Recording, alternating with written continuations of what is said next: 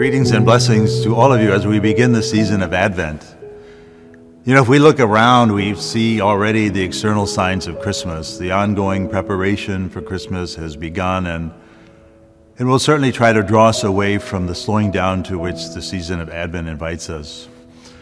The readings for the first Sunday of Advent, they set the tone for what the season is really about. It's not about waiting in a checkout line as on Black Friday, but it's about another kind of waiting, a hopeful waiting, a preparedness and a vigilance that says, in the words of the prophet Isaiah, "Lord, make us turn to you. Let your face shine on us, and we shall be saved." The first reading for this Sunday of Advent, the prophet Isaiah, he laments the sinfulness of the Hebrew people, and he pleads with God to come down and bestow his divine love upon them once again, a steadfast loving kindness given to all who accept the invitation to his covenant. The people are ready for a change in their lives.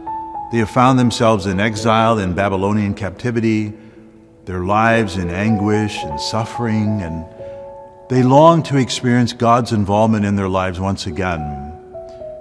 They have felt abandoned, but Isaiah expresses a faith and a hope which longs for a Savior. And if we look around, we too experience the anguish and suffering of a culture that has in many ways turned away from God. Isaiah makes it very clear that God has plenty of evidence to give up on them. Then he speaks a word, yet. Yet, O Lord, you are our Father, we are the clay, you are the potter, we are the work of your hands. In that small three-letter word, yet, there is great hope and trust and faith. You know, as we survey the plight of our own world, we too can acknowledge the sinfulness of our society. We see corporate greed everywhere. We see a narcissism that is characterized by unhealthy self-absorption. We see a world that defines self-worth by achievement rather than belief in one's value as a child of God. We see a world living in fear, the coronavirus pandemic still at large. We see more and more people living in poverty. We see more and more of an intolerance of others. More people find themselves in depression and misery than ever before.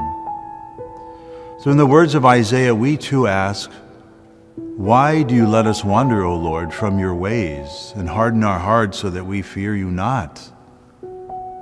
We too long to see the Lord rend the heavens and come down.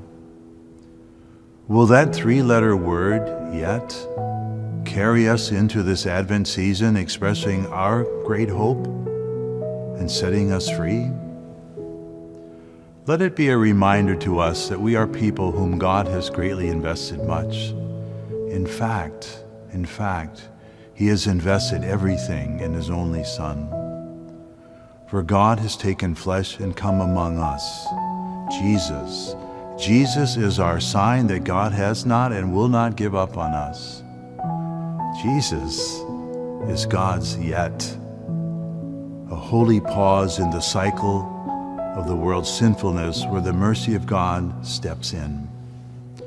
So the season of Advent is about waiting quietly in that yet, in that holy pause, while the rest of the world waits in that shopping line. Which will we choose? May God bless you all.